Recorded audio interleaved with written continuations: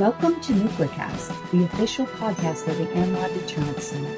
Our host is Dr. Adam Loudon, co-founder and vice president for research at the National Institute for Deterrence Studies. The ANWA Deterrence Center is a 501c3 organization ensuring a broader understanding of the nation's strategic nuclear deterrent and its ongoing modernization. Thank you for listening and welcome to the show. The views of the host and the guests are their own.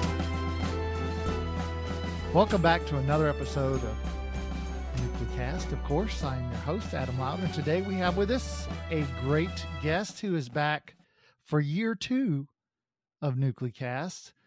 Dave Trachtenberg is the vice president at the National Institute for Public Policy. He teaches in the Missouri State program, so if you care about strategy and defense policy, it's a great graduate program, so think about that. And of course, he's one of the best thinkers out there. I can't think of a time where I've read his stuff and been like, oh, this guy just doesn't get it. So he's a good thinker and he's a good writer. And he wrote a great piece a few weeks ago it's a NIP information series called The Fallacy of Deterrence by Detection.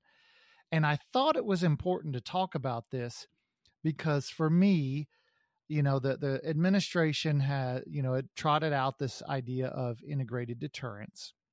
And I have been critical in my writings and about integrated deterrence because I don't think it's a real thing. And I think it's just a way to paper over the administration's failure to build the nuclear arsenal we actually need and to say we're going to use all these other things and hey, they don't really matter that much. And so Dave's with us today to talk about this paper that I think falls within this sort of critical framework. So welcome back to NuclearCast. Well, thanks, Adam. It's really a pleasure to be here again with you. I appreciate the invitation and look forward to the discussion today.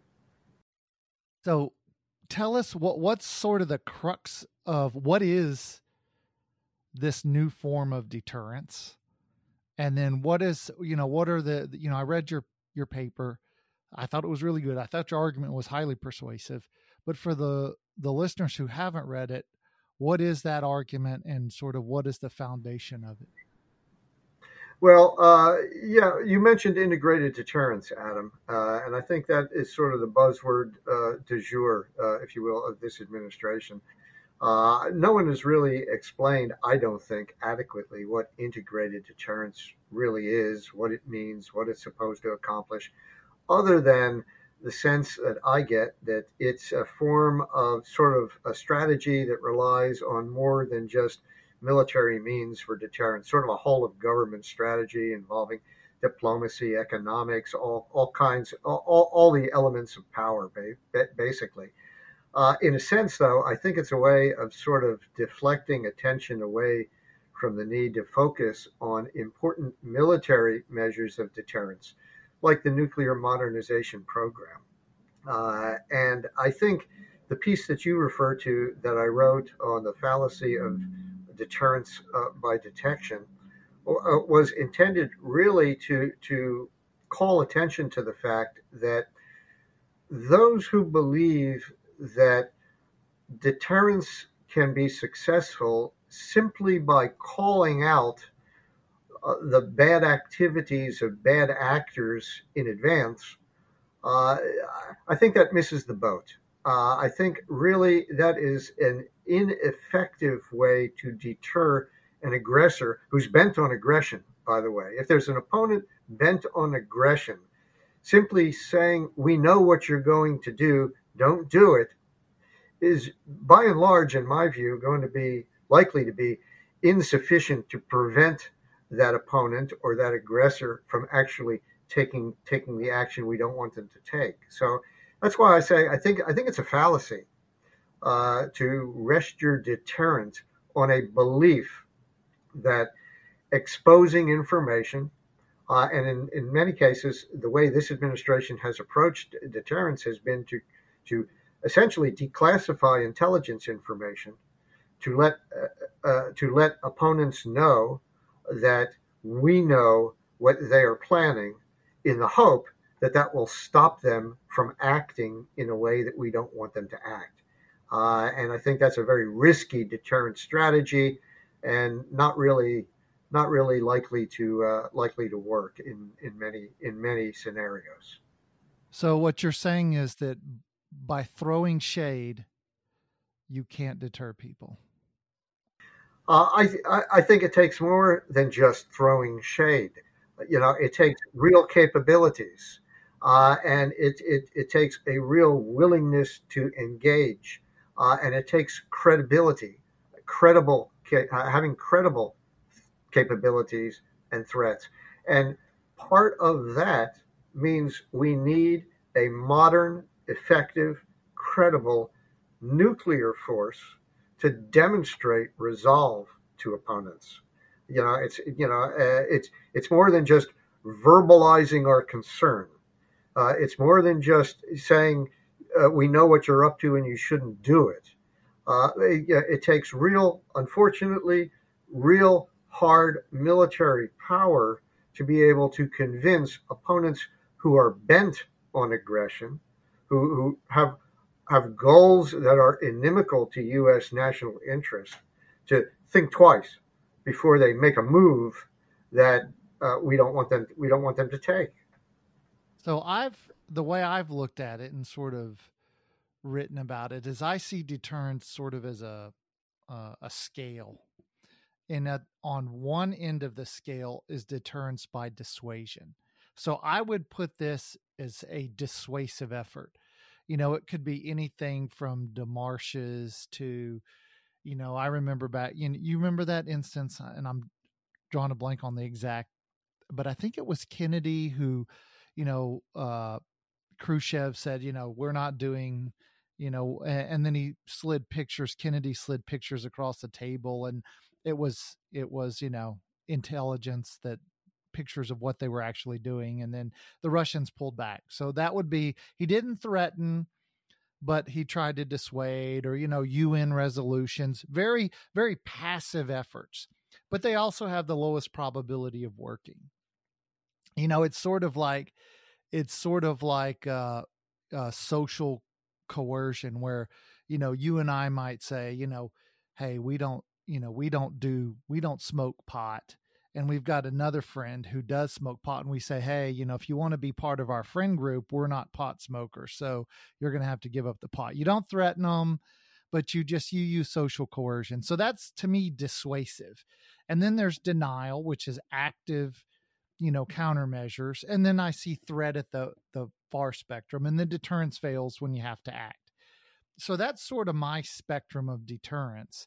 And to me, what struck me about the article and your quotes from General Berger, it was General Berger, who said that, well, threats aren't working, so we're going to dissuade. That's saying, the strongest measures don't work, so we're going to take weaker measures and they'll work. And I sort of was scratching my head thinking, how do you figure that? How do you figure the most passive thing you do is going to be more effective than the thing that there's an actual threat? And maybe the only reason you can say that is because the U.S. has no credibility whatsoever. And therefore they're afraid of being shamed. And that's stronger than our threats. Look, you raise a good point. You really do, and I think your description, of the various spectrum of deterrence is appropriate. But the problem, I think, is that people are looking for ways to accomplish deterrence on the cheap. People are looking for ways to avoid spending money to modernize nuclear forces. They're looking for some other way to dissuade or deter adversaries from doing things we don't want them to do, that are less costly than actually investing in the necessary forces and capabilities and modernization programs that are needed for deterrence to operate effectively and credibly, as you note. And I think that's actually the problem. It's just, in my view, it's dangerous to look to try to deter on the cheap. I understand the desire on the part of some to find some alternative to nuclear deterrence. I don't think what's been proposed, that's been referred to as deterrence by detection or deterrence by disclosure, is the way to do it. I don't think it's generally successful. Don't get me wrong. That's not to say that letting an opponent know that we know sort of what they're up to will have no effect on their own calculus. But to believe that that is sufficient for deterrence to work has been proven wrong. It was proven wrong in Ukraine because you have a Russia led by Vladimir Putin, who basically, is in a sense hell bent on bringing Ukraine under Moscow's political control, basically eliminating its independence and national sovereignty. An opponent that is that committed to that kind of a goal, in my view, is unlikely to be deterred from taking the actions that we've seen Russia take in Ukraine, simply because we say, we know you're massing troops, we know you're planning to invade, or those kinds of, those kinds of things are essentially ineffective in stopping a determined aggressor from committing aggression. That's the problem. It's not deterrence if it doesn't work. And the notion of deterrence by detection or deterrence by disclosure does not have a very strong record of success behind it. In fact, I would argue the opposite. And therefore, it's not an inexpensive or cheap substitute or solution to the problem of stopping an aggressor from committing aggression. Yeah, I mean, I guess you brought up a couple of points, and you said, people want to do deterrence on the cheap. And I guess part of my puzzlement in this argument that we can't afford deterrence, and I've mentioned this before, is, the Center for Medicare and Medicaid Services that runs Medicare and Medicaid estimates that they lose $70 billion a year in those two programs to waste, fraud, and abuse.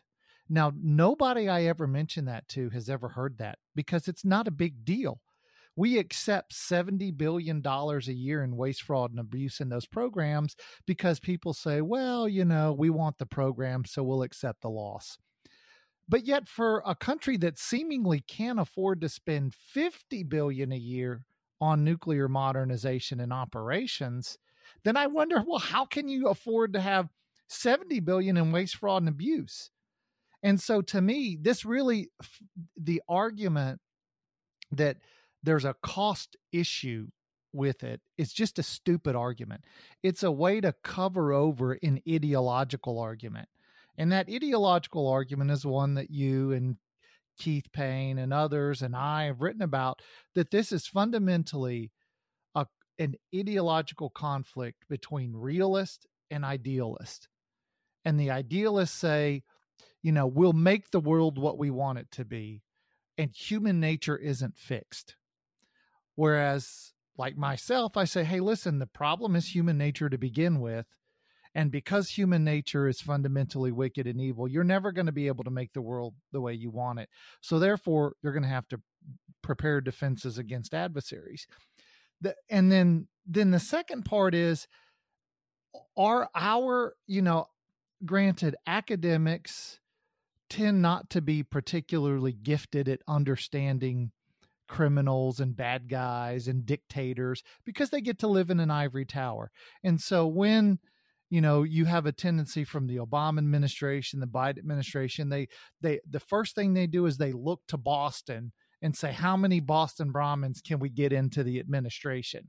Because somehow working at Harvard or MIT makes you understand Vladimir Putin or Xi Jinping better than, I'm not sure. And so therefore they seem to, to mirror image these adversaries and think that if we do the right thing, they'll do the right thing. And it's just puzzling to me. I'm curious, am I seeing this right? No, I think you are, and you've raised a number of really good points here. And just let me mention them briefly. For example, this issue of cost. Cost is always raised by opponents of nuclear modernization who argue that it's too expensive, it's just too costly to modernize the nuclear arsenal, and we really don't need to do that. As well as many of your listeners, I'm sure, know that the costs of nuclear modernization are a small, very small fraction of the overall defense budget. Very, very small fraction. At the height of the modernization program, you're looking at no more than maybe 6 to 7% of the defense budget. We spend a lot on defense, of course, but most of that is not for nuclear weapons or the nuclear modernization program. But for some reason, opponents of nuclear modernization always raise the cost banner as an argument against proceeding with those programs. What they generally don't tell you is that the cost of conventional forces is a lot greater, and nuclear deterrence is a relatively inexpensive way of preventing war, preventing conflict. If deterrence fails, the costs of rebuilding society would be orders of magnitude greater than the amount, the relatively small percentage that we spend on nuclear weapons and nuclear programs. That's important, I think. The other thing I think is important to recognize when it comes to deterrence is that it is not possible to know what is in the mind of every opponent out there. In other words, it's not possible for us to know exactly what's in the mind of Vladimir Putin or Xi Jinping. Only they know what they happen to be thinking at any particular point in time. Deterrence deals with what the opponent believes, not with what we believe they should believe, or not even what we think is sufficient for deterrence. For deterrence to work, an opponent needs to be convinced that they should not take an action because the risks are greater, the risks to them are greater than the benefits that would accrue to them in taking the action. So those who say we can afford deterrence on the cheap, or we can afford to spend less on nuclear weapons, or we can afford to reduce our nuclear stockpile more and still be safe and secure and ensure that deterrence works, frankly, in my view, don't know what they're talking about because they can't see into the minds of various opponents out there. We can think logically, and we can, as you say, mirror image, and we can suggest that, well, we wouldn't do something, therefore they won't do it because they're rational actors. They think like us, but the world unfortunately doesn't work that way. Leaders of aggressive countries, leaders of opponents that seek to displace the United States as a preeminent, dominant power in the world today have different goals. They have different objectives. They come at these issues from different historical perspectives, different cultural views. All of those factor into their decision-making process. Our job here is to try to shape their decision-making process as best we can by presenting them with a realistic, credible threat to them if they take an action we don't want them to take. That's how deterrence works. I would align myself with what you said. I sort of consider myself to be a realist rather than an idealist, in the sense that international politics and international relations, is made up of all kinds of actors with different goals and motivations. And unless we understand the motivations of others, it's really hard to know what it's going to take to prevent them from taking actions we don't want them to take. But that's the nature of the deterrence business. That time in the show where we have to take a quick break. We're talking to Dave Trachtenberg, and we'll be right back. This episode of NucleCast is brought to you by the AMLA Deterrence Center. whose mission is to educate Americans about the nuclear enterprise and strategic deterrence.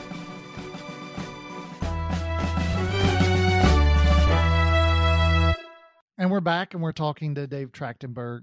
So I have a question for you. So you were the Deputy Undersecretary of Defense for Policy.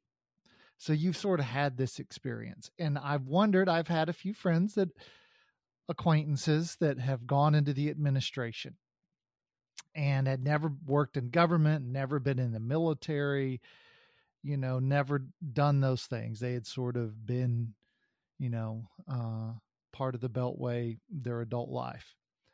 And I've wondered, I've sort of poked a couple times just to see, has reality reshaped your view?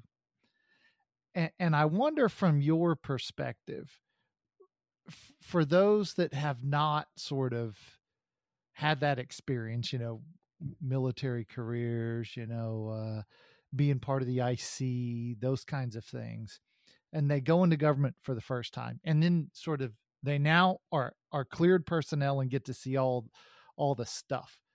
Does it change the way they think? Because I had Ash Carter come to whenever I was the Sands director out in New Mexico, and he met with myself and my group of guys and gals, and Ash was as strong on nuclear modernization as anybody. And he had started out as an anti-nuke guy. But, I didn't ask him, but my thought was just probably that exposure over time sort of, it reality changed him. And I'm wondering, do you think when these guys come out of the Biden administration that they're going to go back to their sort of arms control organizations and be like, hey guys, we need to rethink this a little bit? Or do you think, ideology is ideology?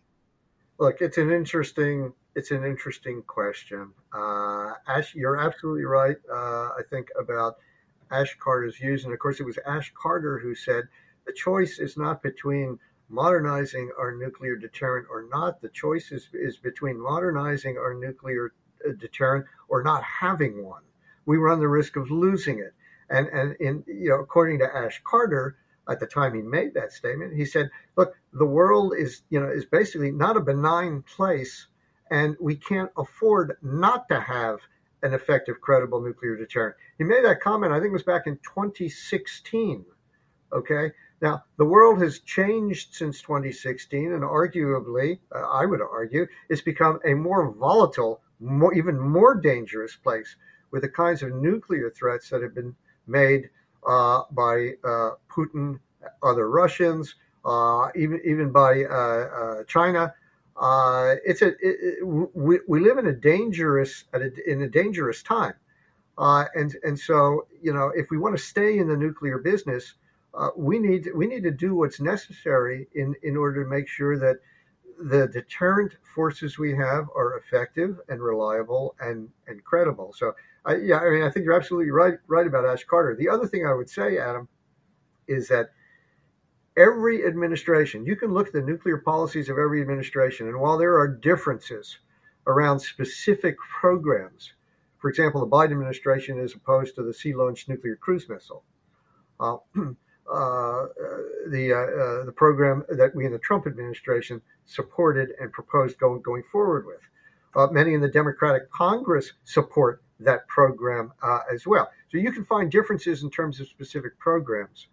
But if you look at the trend lines from administration to administration, Republican, Democratic, it doesn't matter. You find that many of the fundamental nuclear policies have remained consistent.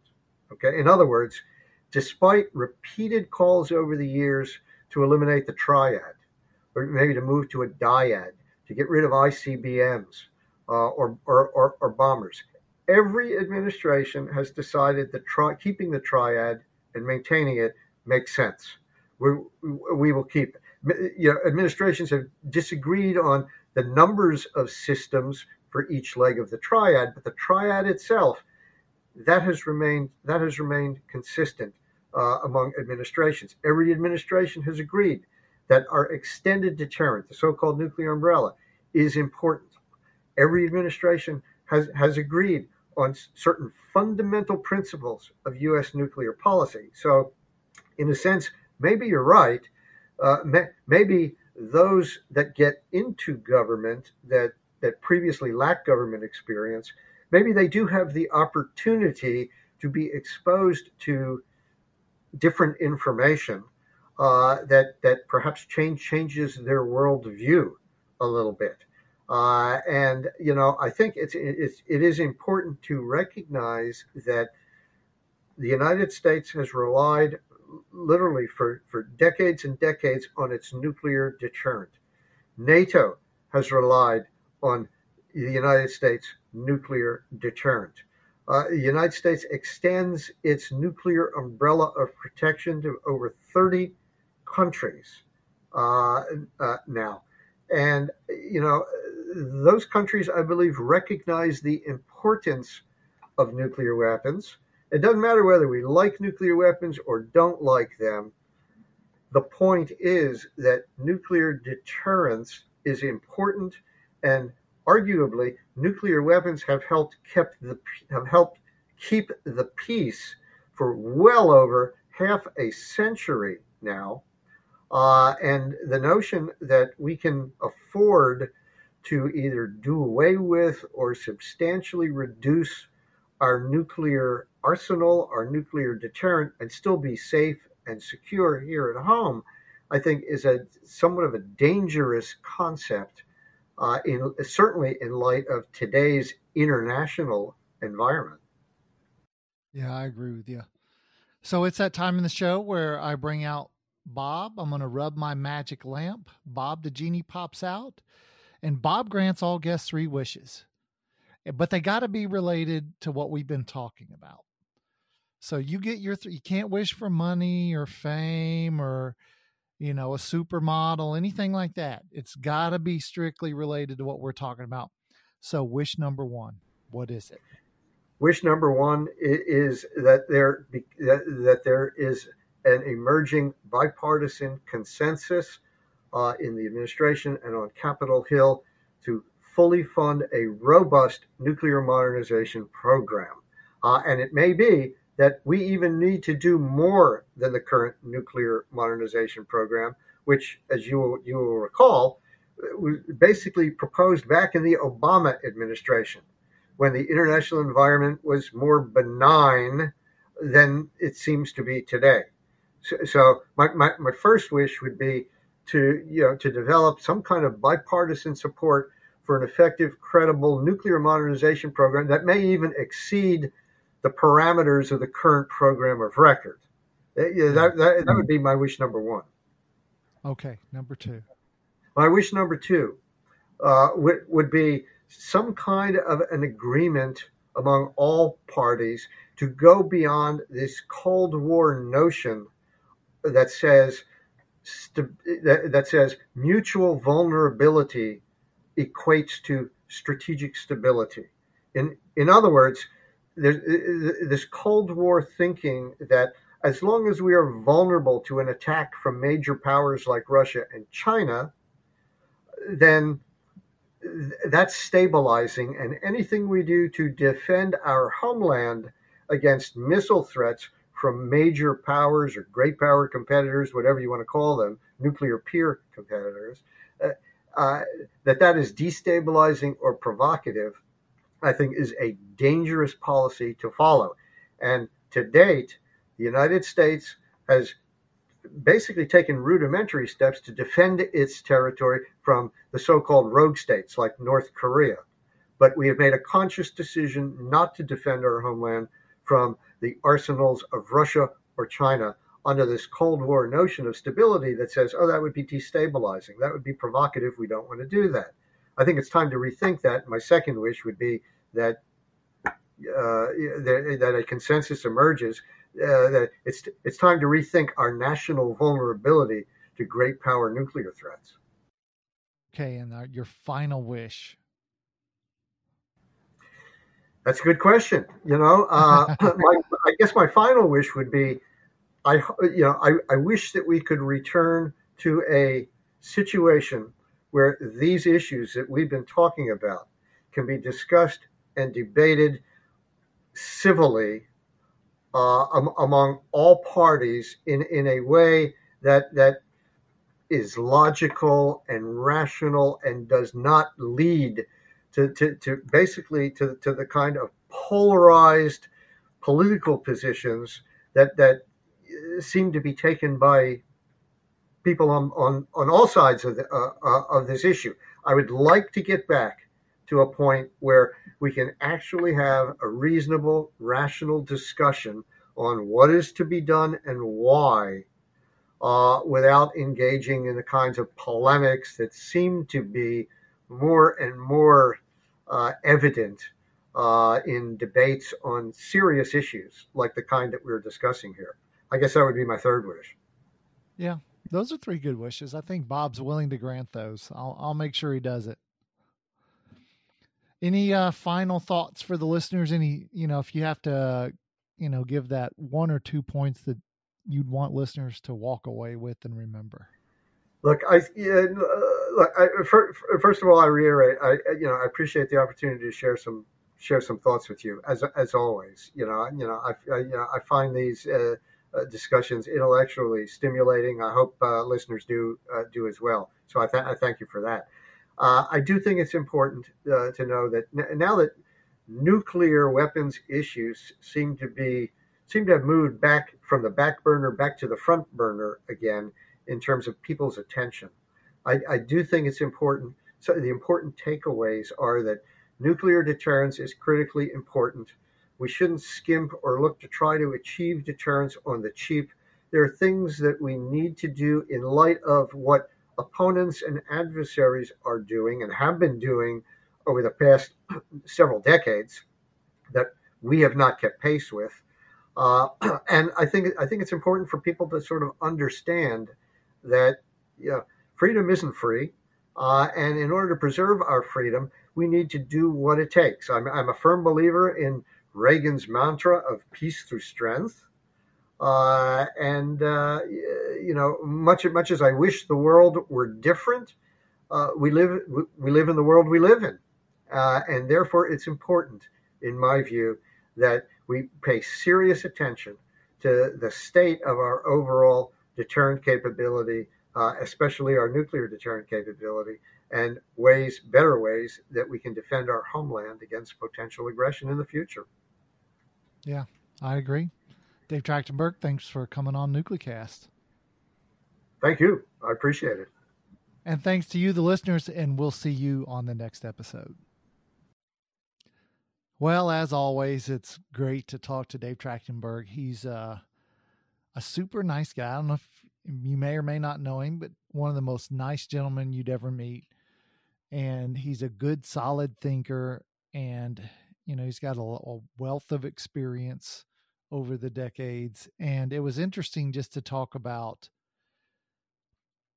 this, sort of this approach by, it was a deterrence by detection. And, if you read the article he wrote, so you got to go to NIP's website and then go to the information series, and then you'll find it. But he quotes General Berger, David Berger, the Marine Corps commandant, who sort of proposed and said, deterrence by threat isn't working. So therefore, we're going to do this deterrence by detection. And I'll be honest with you, that's a head scratcher for me, that we think that we're going to expose people's potential bad actions and think they'll be deterred when threats don't work. So it was good to talk to Dave about that. Hopefully you found that interesting as well. This has been a production of the ANWA Deterrence Center, a 501c3 that seeks to educate key decision makers, stakeholders, and the public to ensure a broader understanding of the nation's strategic nuclear deterrent. Our executive producer is Kimberly Charrington, and this episode has been engineered and mixed by David Crumpall. Help us grow our followers by sharing it and follow the show on LinkedIn, Facebook, and Twitter at NucleCast.